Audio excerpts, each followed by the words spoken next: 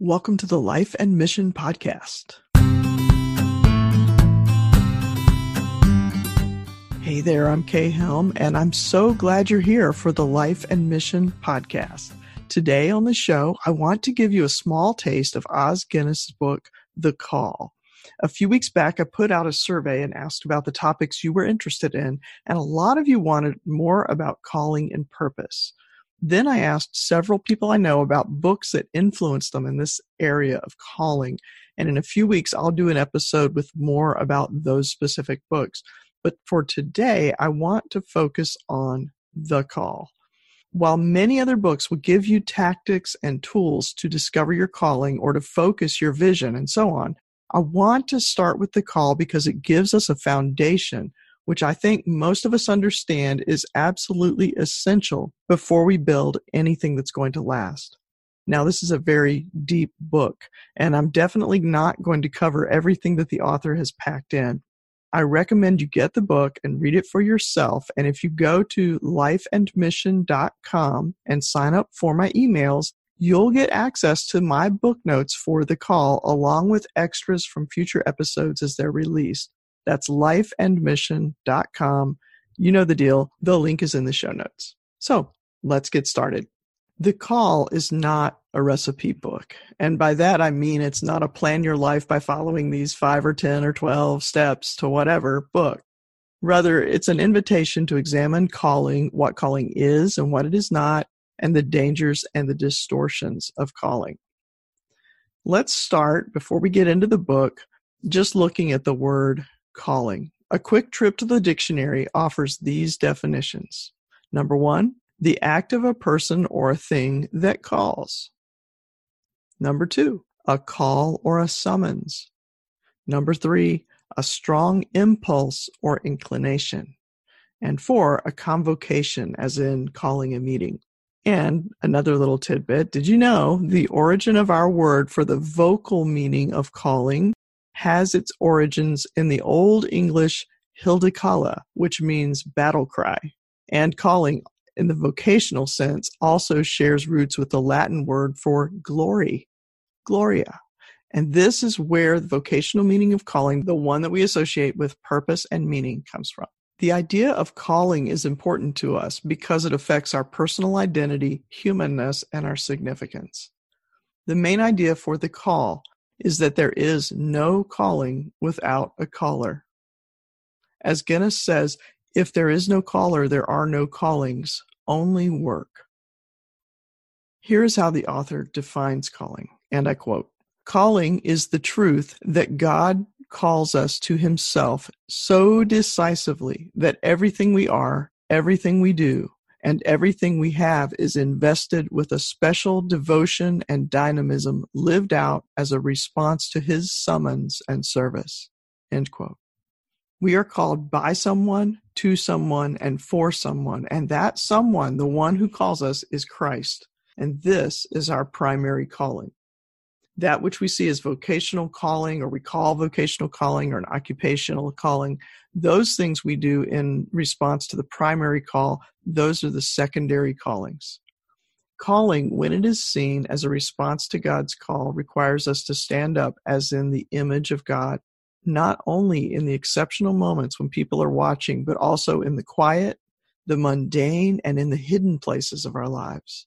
We're called not only into an occupation, but into life itself. And that life transcends our own frame of reference and reaches beyond our understanding.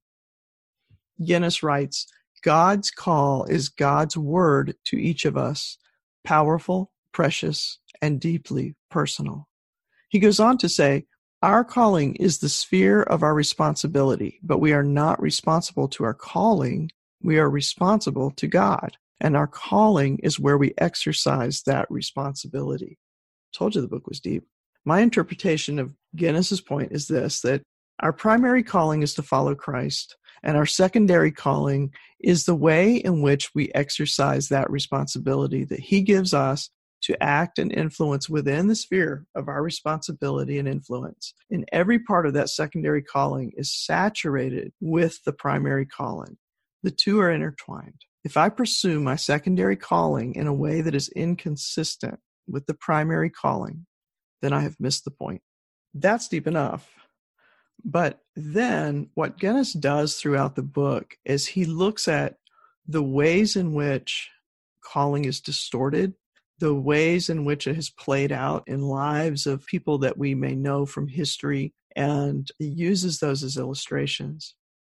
Now, the main two distortions to calling are these. First, the Catholic distortion. It's named this for the time when it first gained traction. This distortion elevates the spiritual over the secular. So you think about the sacred life of monks, but very isolated, versus the mundane, the lives of just everybody outside the church doing ordinary things. And so there was a separation there where the spiritual is elevated over the secular. But then there's the Protestant distortion, which elevates the secular over the spiritual so that work becomes the thing that we serve. But in both cases, you see that there's just been this separation. And what Guinness is saying is that calling is not separated. The secular and the spiritual are not actually separated. Consider the term full-time Christian service. So is someone who practices their calling outside of what we consider ministry work or work within the church or a parachurch organization then not practicing their primary calling? Not at all. But our language gives away what we believe. And often we have this division in our minds that if I'm called to follow Christ, that I need to quit my secular job and go work in a church, but that may not necessarily be the case. Then there's the term vocational calling, and I have my fingers up I'm doing air quotes here around vocational calling. Okay, so remember our definitions earlier. Vocational calling actually means calling. So what we actually mean when we say vocational calling is occupation or work. And before we know it, we've separated that area of our lives from our primary calling. That's a vocational calling is kind of this one of these phrases that we use, again, to separate the secular and the spiritual. So consider these distortions as evident in the myriad of personality tests, gifts inventories, so on. I'm not against these tests, and I don't think Os Guinness is, but think about the test. So it's really about being thoughtful in these different things. We dabble in a lot of different things and we're looking for direction, and we'll take a hint from here and a hint from there, and we'll follow this trail for a while and then we'll off following another trail. But just think it through. So let's start with the test that you may have encountered in the workplace or as part of a self-improvement program.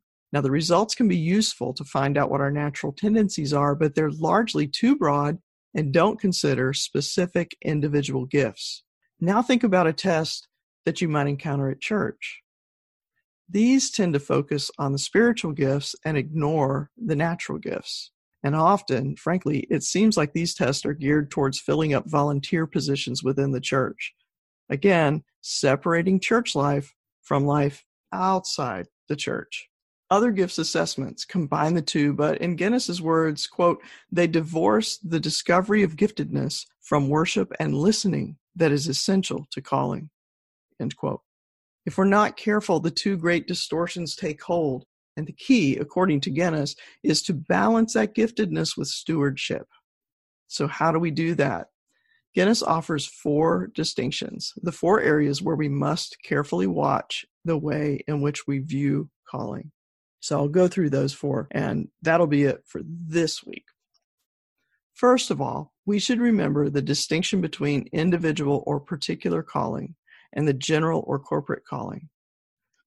If I elevate my personal calling and giftedness above that of the community, then it's a sign I've gotten my secondary and primary callings mixed up. Then there's the distinction between a special calling and an original or ordinary calling. And by this, Guinness means that we are all called, but there may also be a specific supernatural and direct calling from God. Everyone has an original, ordinary call. Not everyone has a special call, and that's okay. The ordinary call is not a lesser calling, but we can inordinately elevate either the special call or the ordinary call. So in one case, everything is treated as supernatural and nothing is ordinary. Not to say we don't live with a sense of awe and wonder, but I don't think I have the right words unless I read straight out of the book. So let me leave it at that, and perhaps we'll come back to this point in another show. But there's a real danger if we think that everyone needs a special call before they can do anything. If we wait and wait, then our gifts and talents remain unused. And today, think about social media and the many opportunities we have to compare ourselves with others. I mean, it's just too easy to fall into the comparison trap and to believe whatever callings or gifts that I have are somehow inferior or superior. And either of these is destructive. Likewise, if we say everyone is called, but we imply that everyone has a special call, and we don't make this distinction, then if I don't have this supernatural encounter, then I may wonder, what's wrong with me? Doesn't God love me or care about me? What am I doing wrong? Jesus called a tax collector. He called fishermen. He called regular, ordinary people with a special call. The third distinction is between something being central to our calling and something being peripheral. Importantly, we must remember that calling is central to the whole of our lives. So it's not only what we do and who we are, but it includes our relationships. And, well, let me read this next piece directly from the call.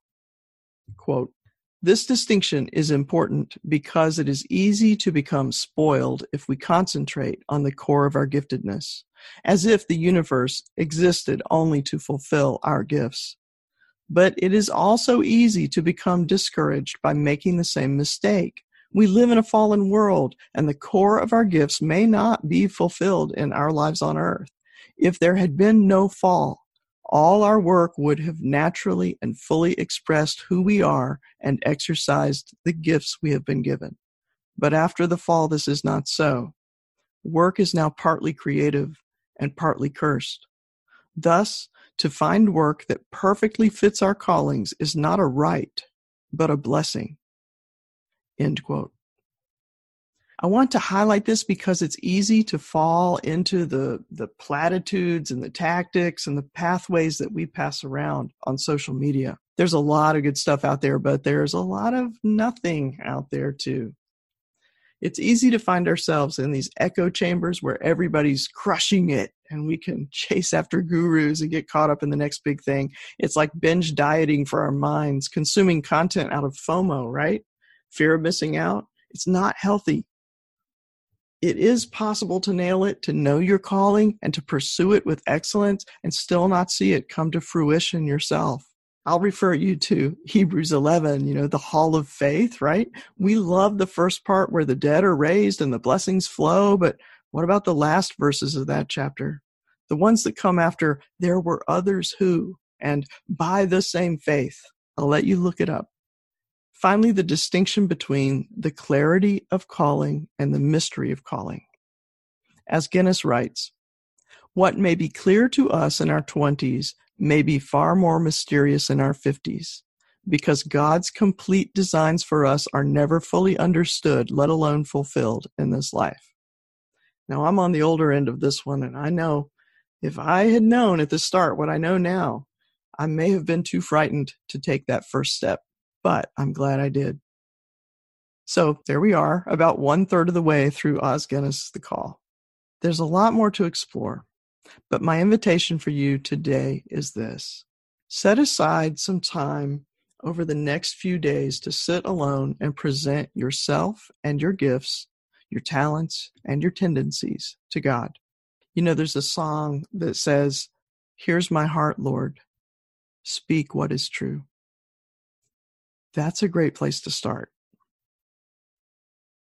And somewhere in that quiet place and in that surrender, may the God who created you speak truth about who you are and who He created you to be. I'll be back soon with more from The Call. Next week, though, my guest is Matt Ham, co-founder of Uprint, a faith development organization for those who are eager to satisfy their God-given desire, thrive in their gifts, and live the life of impact they were created for. I think it's a great fit. Until then, though, I want to hear from you. What are some books you've read about calling and purpose? What stuck with you? What has helped you and why? Record a short voice memo, 1 minute or less, and let us know. email the audio to connect@lifeandmission.com, and we might play it on a future episode. Or you can write out your answer in a simple email message, again, to connect@lifeandmission.com. Either way, I'd love to hear your recommendations. That's it for now. This is Kay Helm and the Life and Mission Podcast. I hope you enjoyed the show and that you found it helpful. If you did, I'd appreciate if you hop over to iTunes and leave a review. By doing that, you'll make this podcast more visible and you'll help others find us. Thanks for listening. Find your voice, tell your story, change the world.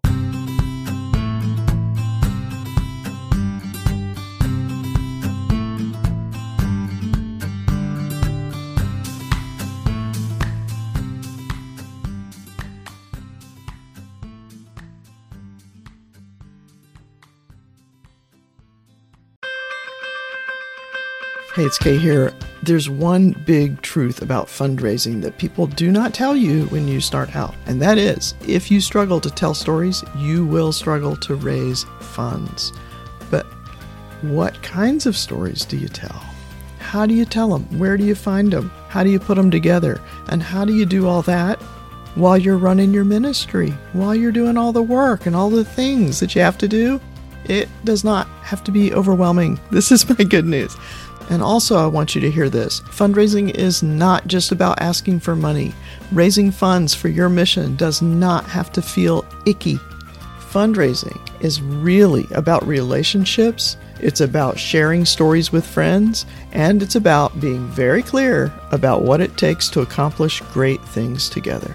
I created the Mission Writers course to help you tell better stories, to know what stories to tell, when to tell them, how to tell them, where to find your stories. So go over to missionwriters.org. That's Mission Writers, like you're writing.